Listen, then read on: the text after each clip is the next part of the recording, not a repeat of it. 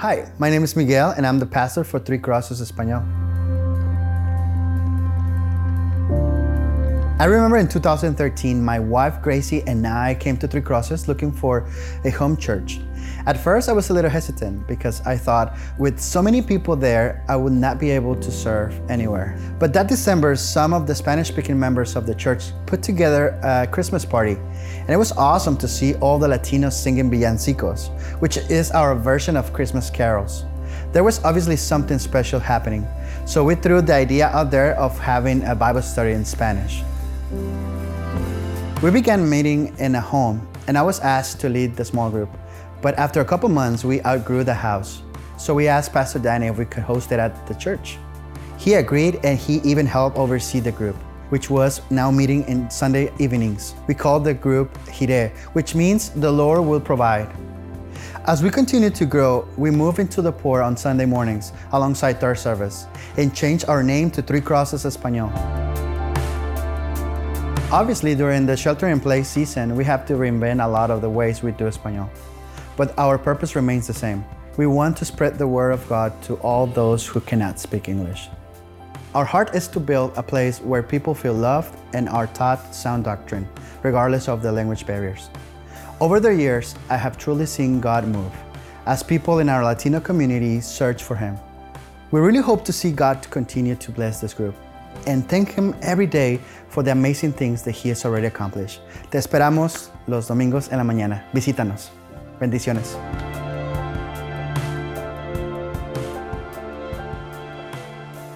Hey everybody, welcome back to our series called One Kingdom. I was so excited to hear that story from Miguel about Three Crosses Español because it's a beautiful glimpse into what we've been talking about in this series, namely that God has formed us into one people from every tongue and tribe and nation. So if you've missed the 3 weeks preceding this in the series, go back and listen to them. We've talked about who we are as God's people, what is the ethic of God's people, why are we planted here in this East Bay as God's people, and what a beautiful picture we got to see today of what it looks like when God's people are a diverse and multi-ethnic group of followers of Jesus Christ on mission for His kingdom planted in this place.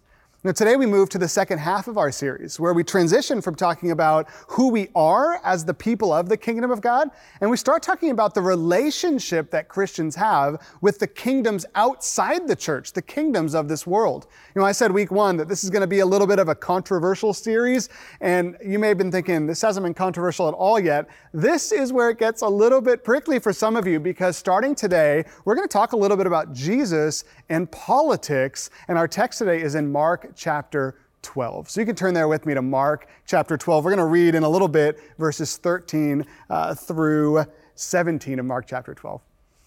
You know, a few weeks ago, I was watching a documentary on Netflix called The Family. And I know you're pulling out your phone to look it up now. You can do that on Netflix called The Family. It's a documentary, not a Christian documentary, but it's a documentary about Christian people in Washington, D.C. who are very passionate about bringing the kingdom of God to the political realm of the United States.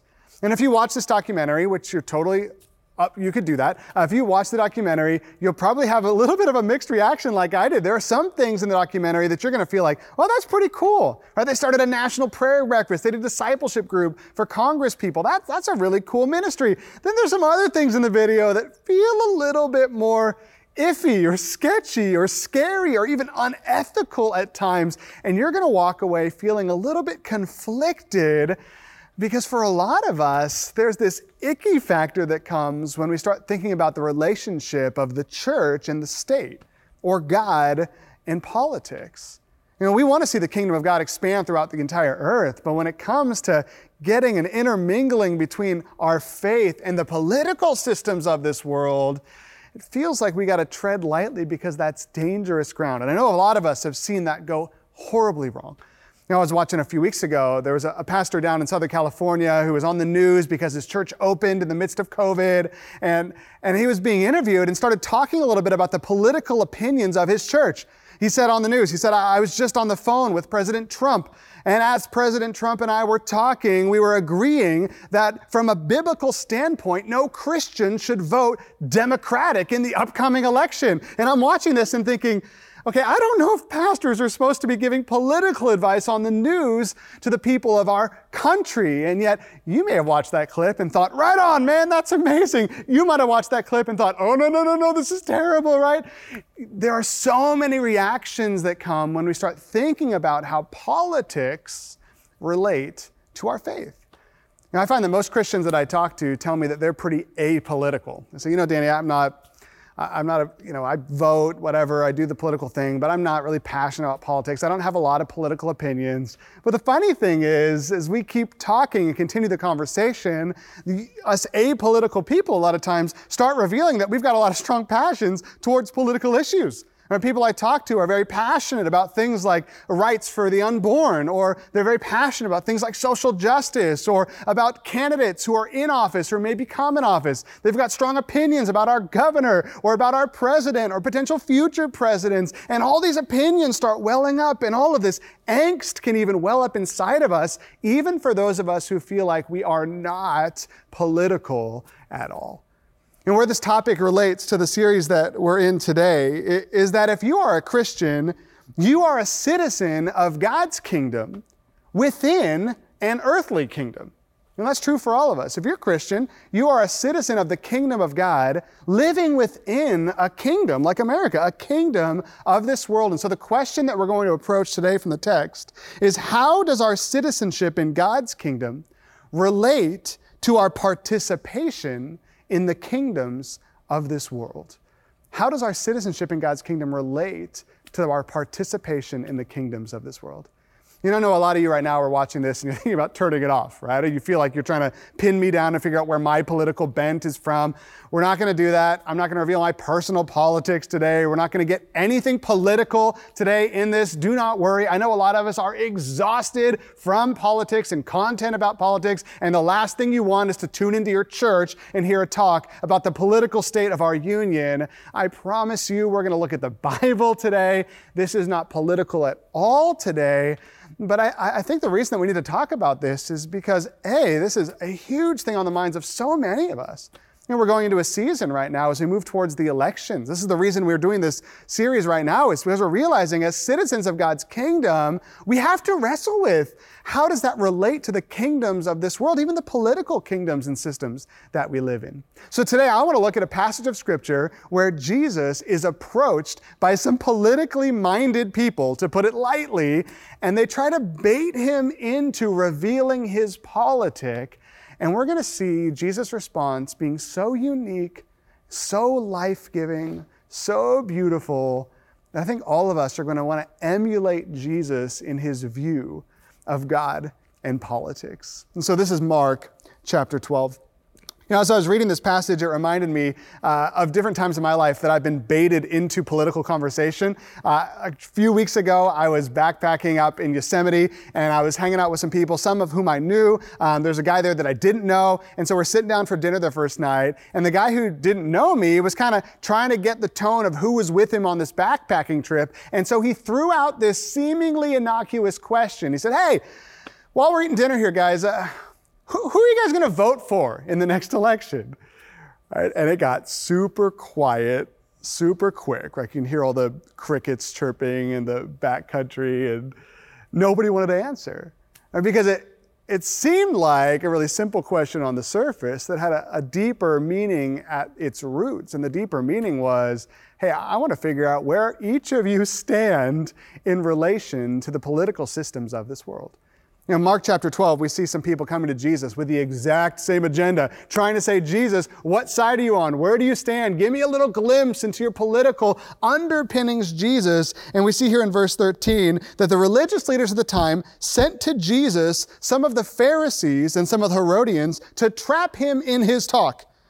And they came to him and said to him, I love this, how they butter him up here. They said, "Teacher, we know that you are true, and you don't care about anyone's opinion, for you are not swayed by appearances, but you truly teach the word of God." And then they ask him this: "Is it lawful to pay taxes to Caesar or not? Should we pay them or should we not?" Right? Again, a very seemingly innocuous question. Jesus, what do you believe about paying taxes. And yet when you do a little bit of a digging into this text and look at the tone of these questions, we realize that these two groups are trying to pin Jesus down and find out where he stands politically with his own worldview. These two groups that came to him were not an accident. The Pharisees and the Herodians had a lot of similar political opinions, but they differentiated on one important point, which was the relationship of the kingdoms of this world to the kingdom of God's people. Right? The Pharisees were people who believed that the Roman rule over God's people had to be ungripped. They had to get away from Rome. So the Pharisees wanted to set up a new kingdom for themselves in the capital city of Jerusalem. They wanted a ruler on their throne. They wanted to kick out the Roman Empire. They felt like the taxes that Rome was levying on them were unjust, especially this tax that they're asking Jesus about, which is specifically given only to non-Roman citizens. The Pharisees felt like this is the most unjust tax of all time. Rome just needs to get out of our city. Let us be an autonomous power. That was the political opinion of the Pharisees. The Herodians, you might notice the word Herod in there, like King Herod. The Herodians had a different political bent.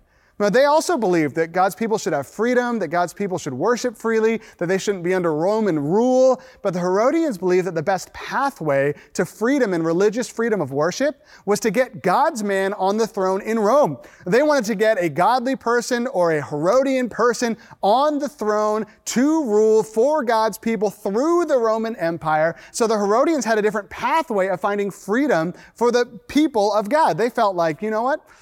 We're going to pay our taxes into the system. We're going to fix the system from the inside, and we're going to make this a good place for God's people from the inside out, right? And so you had a group of people saying, we're going to get God's man on the throne, and you had another group of people saying, we need to secede from the union and do our own thing. And so they come to Jesus, and they say, Jesus, simple question, should we pay this tax to Rome or not? Jesus, are you a Herodian at heart or a Pharisee at heart? Right, and knowing Jesus, you would expect that he'd have some kind of like non-committal answer, like, guys, come on, that's a dumb question. Stop trying to trick me. Or he wouldn't be able to be pinned down. He'd have some kind of elusive answer. But it's interesting, Jesus' answer actually is pretty straightforward at its core. He says, yeah, pay the taxes. And he gives an answer. He aligns with the Herodian position. He says, yep, pay your taxes to Caesar. And yet the way that Jesus answers this question is so unique and so life-giving. I really want to dive into what Jesus says in response to this question. I learned about a group when I was in seminary who back in the 70s were on this quest to find what they called the historical Jesus. They were called the Jesus Seminar. Don't research them. Bad scholarship, bad theology, bad group. But their whole quest was to figure out, let's look through the Gospels and let's find out which of these sayings that are committed to Jesus are actually sayings of Jesus, right? They felt like Jesus couldn't have said all these wise things. There's no way one man said everything in the Gospels. And so they combed through the pages of the New Testament looking for anything that they could find that they felt was uniquely Jesus in origin. And the Jesus Seminar came back and they threw out almost everything Jesus said. Oh, he couldn't have said that. He couldn't have said that. There was one phrase that the Jesus Seminar said, we believe beyond a shadow of a doubt that this phrase is uniquely Jesus because it's so rooted in Jesus' historical time, first century Judaism, and it was so unique in thought that it had to come from Jesus himself. And the phrase that they found that was the most uniquely Jesus in the New Testament was this phrase here in verse 17 when Jesus says, give to Caesar what is Caesar's and give to God what is God's. The Pharisees and the Herodians come to Jesus and say, should we pay taxes? And you probably know the story. Jesus says, well, why don't you hand me a coin? Hand me a denarius. And so somebody searches their pockets or goes and finds one. And a denarius was a coin that represented a day's wage. So Jesus takes this coin and he looks at it. And he asks them here in Matthew chapter 12, he says, are you trying to trap me? They bring him the coin and he says, whose image is this on this coin? Or whose picture is on this nickel, right? Whose image is on this coin? And whose inscription is on this coin? And the Pharisees and Herodians say, well, it's Caesar's picture. It's Caesar's name. Caesar's written all over this coin. And Jesus, in almost this flippant way, says, well, if Caesar's picture is on the coin and his name's on it, It's probably his. Give it to him. Pay your taxes, right? Can you imagine if that was your philosophy on money and economy and taxes here in the States, right? If Jesus came to your house and you said, Jesus, I'm sick of all the taxes I have to pay. I feel like the government's just has their thumb on me. I don't know what to do. And Jesus said, hey, pull out your wallet. So you pull out your wallet and Jesus says, what do you got there? Like, I got a picture of Andrew Jackson, and this is Alexander Hamilton, and this is Benjamin Franklin, and George Washington. It's like, who are those people? Like, oh, those are the founding fathers, I guess, of our country, and it's their names on the dollars. It's like, well, it looks like it's a piece of paper with their name on it. If they want it back, just give it to them, right? It doesn't make a lot of logical sense, but at the same time, there's something about Jesus' answer that just shows that he's like unbounded and free from this whole political argument. He doesn't care about taxes. It's just money, according to Jesus. Hey, it's Caesar's. The money came. Just send it back. Who cares? He has a position, but he's not taking a side. Has this freedom from the political conversation that is just it's so beautiful. I think we're living in a season right now where a lot of us would just long for some freedom when it comes to these conversations. Right, we see Jesus and it seems like he doesn't care, right? He lives in his own kingdom. He lives in his own world. He has his own Father that he's walking a relationship with. All this stuff, just pay your taxes, submit to the government. Come on, just do what I tell you to do. It's fine. It's like he's walking lighter than we're able to walk because he's not burdened by all of this pressure and stress and tension and conversation and controversy that tends to wrap us up all the time. You know, if you're someone who is stressed out, discouraged, tense because of the political state of the union that we're experiencing right now, whether it's within the church or it's within our nation or within our community, I just want to encourage you this week to take some time and spend your own time in this text. Because there's something about Jesus' response. There's something about the way that Jesus processes. There's something about the way he navigates the world and his relationship to the politics of this world that is just so beautiful and free and life-giving. I think of that time earlier in the Gospels where the same type of religious leaders come to Peter's mother-in-law's house. And they come and they say, hey, does your teacher pay the temple tax or not? And so they go into Jesus and say, Jesus, do we pay the temple tax or not? And Jesus says, why don't you go outside and catch a fish? So they go out to the Sea of Galilee, they catch a fish. He says, opens the fish's mouth. Inside the mouth is a coin, and they toss it to the tax collector. It's like, hey, pay your taxes and move on. Like something about Jesus is so unfettered by this whole thing. He seems to be someone who can live freely even within the political systems of this world. And if you're someone who's been bound and hurting and pressured by all the politics and conversation, spend some time with Jesus in this area this week and do a deep dive, even in your own heart, and in your own conversations with the Lord, around how Jesus can get this mentality. You know, we look at this text and we see that when Jesus gives this answer to two very political, very pointed, very agendaed people, it just simply says, and they were amazed at him. And there's something about his answer that was totally off the wall, but it was totally beautiful and marvelous and freeing at the same time. You know, we know if we read this text that they weren't amazed by Jesus for much longer. This amazement kind of turned back into their normal lives again, and eventually these groups kept turning on Jesus. You know, I think if you're someone who wants some freedom from politics, you might be able to escape from politics for a little while, right? You've deleted your Twitter, you've deleted your Facebook, and you try to get away from it. You try to like go Zen or something and get really calm and stop thinking about all this, but it always comes back. Right? As much as we want to untether ourselves from the political systems of this world, this is the water we live in. As much as Jesus had great answers and a totally unique opinion and a totally unique perspective on politics, over and over again, this stuff just kept coming at him and coming at him and coming at him. It's like the political system of his world was so heavy and volatile that even Jesus' beautiful, freeing perspective, it wasn't enough to overturn the political, opinionated people of the religious folks of his time. You know, there's a chance that you spend some time untethering yourself from politics, and it lasts a week, it lasts a weekend, it lasts an hour. But the hard thing about living as citizens of this world is a lot of times we have to come back to reality and live again within the citizenship of this world. And the world that we live in is a very difficult world, like we talked about last week, a very difficult world to live in politically. People have opinions around every corner. And even as a Christian person, your Christian worldview is sometimes causing you to want to take some action, right? We live in a country, for those of us who are American citizens, where we're invited into the political process. We're invited by our government to take part. And so we want to use this passion we have and this worldview we have to make the world a better place, to do what we talked about last week, and to increase the peace and prosperity of the region we're called to live in. And so even though it seems really tempting to be like Jesus and totally disengage and become apolitical, it feels like this politic just keeps coming back and coming back and coming back and coming back. And it seems like it's wishful thinking to think that we can escape the politics of our day.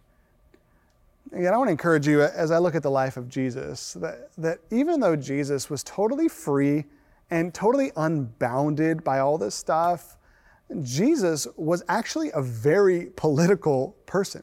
Right? Jesus was not apolitical at all. Right? When you fast forward to the end of the Gospels and we see Jesus executed, what the religious leaders and even what Pilate is talking to Jesus about is this claim that he is somehow the king of the Jews. There's a political bent in that. Jesus' politic, in a sense, ultimately got him killed. So Jesus is not someone who is not political. Yes, he is free from politics. Yes, he seems unbound, unfettered, totally relaxed, totally confident. Yes, he seems to have an off-the-wall, totally different mentality that is freeing and life-giving. But Jesus was actually a very, very political person.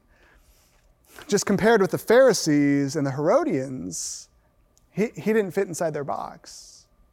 It was interesting, if you had to vote between Pharisees and Herodians, Jesus kind of becomes the third-party candidate. He was different than both of them. Right? We learn about the Pharisees. We talked about this, that they wanted freedom, and they believed that freedom could come by seceding from the Roman Union and putting God's man on the throne in Jerusalem. Right? The Herodians wanted freedom, and they believed that freedom could come through stepping into the government and putting God's man on the throne in Rome. And yet Jesus did not believe in getting God's man on the throne in Rome. Jesus did not believe in getting God's man on the throne in Jerusalem, even though everyone wanted him to come in the temple and set up his roots there as the king of the Jews. He didn't want anything of that. He turned over the tables in Jerusalem. Jesus, instead of all of that, took a totally different route.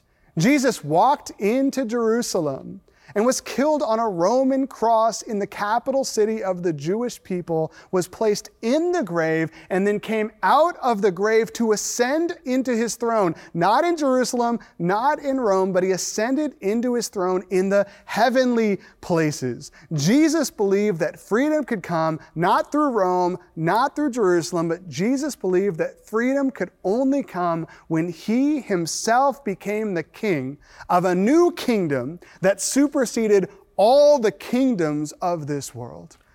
Right, as the Pharisees and Herodians came to Jesus to find out which of their parties he affiliated with, one of the reasons Jesus could be so free and flippant with the whole thing was because Jesus knew eventually he would be the king of both of those parties, the Lord of both of those parties, the king of the entire universe, and he would be ruling over everything on planet Earth. Jesus believed in freedom, but Jesus believed that freedom would only come through his death, his resurrection, and his ascension to his throne of power in the heavenly places. And that means for us, like where we started, as Christians, we are citizens of Jesus' kingdom. He is our king. And yet we find ourselves living in the midst of the kingdoms of this world. Now, sometimes I wonder when we're wrestling back and forth, are we Pharisees or are we Herodians? Are we Pharisees or are we Herodians? Let's not forget, we are neither Pharisees nor Herodians. We are citizens of King Jesus. He is our leader. He is our guide. He is our governor. He is our president. He is our king. He is our emperor. He is the Lord of lords. He is our only sovereign ruler. I want to challenge you with a couple of things this week. You can write these things down and process through them as you walk through your week and look at this text yourself. But I want to remind you that if you are a Christian, you are a citizen of God's kingdom, living within an earthly kingdom. And so you are free, not to find your identity or emotional well-being in the kingdoms of this world. I think one of the reasons that Jesus was not stressed out with the political conversation of the things going on in this world was that he was a citizen of a different kingdom, and his identity and his rest and his emotion was able to be within the kingdom of his citizenship in the kingdom of heaven. I think at the same time, we need to remember that we are free to live as citizens of God's kingdom and carry that mindset with us into the world's kingdoms. Right? We are not escapist people. We live on purpose within the kingdoms of this world, but we need to take the mindset that we have as citizens of God's kingdom and bring that into our life and politic and the way that we move and relate and our ethic within the kingdom of this world. Now, the two things that I want to remind us as we close today are, number one, your citizenship, if you're a Christian, your citizenship is in heaven. That's your citizenship. Now, the Bible is very clear on this. I hear a lot of times people saying, we have a dual citizenship, right? We have like American passports and we have a citizenship in the kingdom of heaven. The Bible doesn't say anything about you having a dual citizenship, right? The Bible says that your citizenship is in heaven. That's Philippians 3:20. Your citizenship is in heaven, and we eagerly await a Savior from there. There's something about when we come to Christ that we are removed from the citizenship in the kingdoms of this world, and now our residence in this world is different than it was before we knew Christ.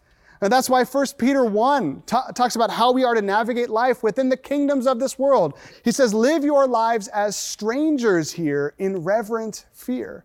He says, as you live life on this earth, you need to remember that this word stranger in 1 Peter 1 describes someone he's in a country on a visa of some sort. Live as if that's your state in this country. Your citizenship as a Christian is in heaven. You're not an American person. Your passport says America. It gives you rights and privileges. You can vote. There's things that you can take advantage of and be part of as an American citizen. Of course, that's true. But as a Christian, your citizenship is in heaven. And so number two, you are free to participate in the kingdoms of this world with a submissive heart and a gospel mind. You are free to participate in the kingdoms of this world with a submissive heart and a gospel mind. And what I mean by that is next week we'll talk from Romans 13 about submitting to the governing authorities. There's this posture the scriptures give us over and over again about being citizens of the kingdoms of this world as submissive servants. We live here in submission to the rulers and authorities of this place. We have a submissive heart. At the same time, our citizenship here in America, or citizenship wherever you're a citizen of, is a citizenship that you're free to utilize for the sake of the gospel. I think of the Apostle Paul, who had all the credentials, right? He was a Pharisee. He was a high-credentialed Jewish scholar. He was a Roman citizen. And yet he said, I don't care about any of that. But when he was doing his ministry, every once in a while, he would use some of these credentials to get him gospel opportunities, right? He would appeal to Caesar because he wanted to share Christ with Caesar. He knew he was a Roman citizen, so he took advantage of the privileges of being a Roman citizen to help extend his ministry. In the same way, you are a citizen of heaven, yes. And yet if you're a citizen of this country or another country, there are rights and privileges that you're given. Exercise those rights and privileges with a submissive heart and a gospel mind, right? Use your voting privilege to vote, right? Use the privileges you have. If you're a Mexican citizen, you can own land. Sure, buy some land in Mexico, right? There are things that you can do as a citizen of a country. Exercise those privileges with a submissive heart and a gospel mind. And we live in a country, for those of us who are American citizens, that beautifully invites us into the political process. We're not like the people of the scriptures that had to submit to an authoritarian regime or a dictatorship, anything like that. We're invited into the political process. And yet I believe that sometimes one of the problems that happens with Christians is that we get so consumed with this process that America invites us into that we neglect the clear biblical command to live as submissive participants within the kingdom of this world. You are first and foremost a citizen of the kingdom of heaven. Secondarily, you have citizenships, you have memberships here on this planet. Exercise those humbly, submissively, with a gospel worldview, but don't get those two things mixed up. I don't see anything in the scriptures that say we need to be like Herodians and get God's man on the throne. I don't feel like God is concerned with us helping him in that way. I don't see anything in the scriptures that says that we need to be like Pharisees and fight for religious freedom and secede from the union. I don't see that in the scriptures. Instead, when I see the New Testament and the way this fleshes out in the early church, I see them adopting this worldview into the way that they live. I see things like in 1 Timothy 2, where he says, pray for kings and all who are in authority that you may live quiet and peaceable lives here in this place. Right? You want to live lives with religious freedom? Then pray. Pray for those who are in authority, that God may give you favor through those government agencies.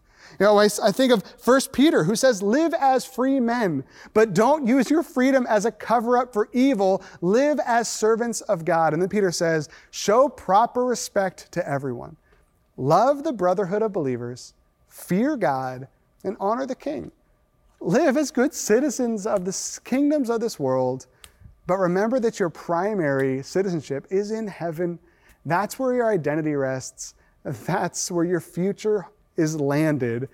And so rest in Jesus. He is the one who is on the throne. He is the one who has given you freedom. He is the one who will rule and reign forever, and rest in his kingdom, even as you live in the kingdoms of this world. Let me pray for us to that end, and then we'll move into some music. Let's pray. Father, we pray that you would give us the grace to detach from any inappropriate connection we might have with political systems in this world, so that we may appropriately attach to our citizenship in your kingdom. Let our participation and navigation within the kingdoms of this world always fall subservient to our true citizenship in your kingdom. Let us act like Peter says, live as strangers here in reverent fear. Some of us feel too at home in this country. We need to realize that we are here for a time on a mission, but our ultimate country, our home, our place of residence is in heaven.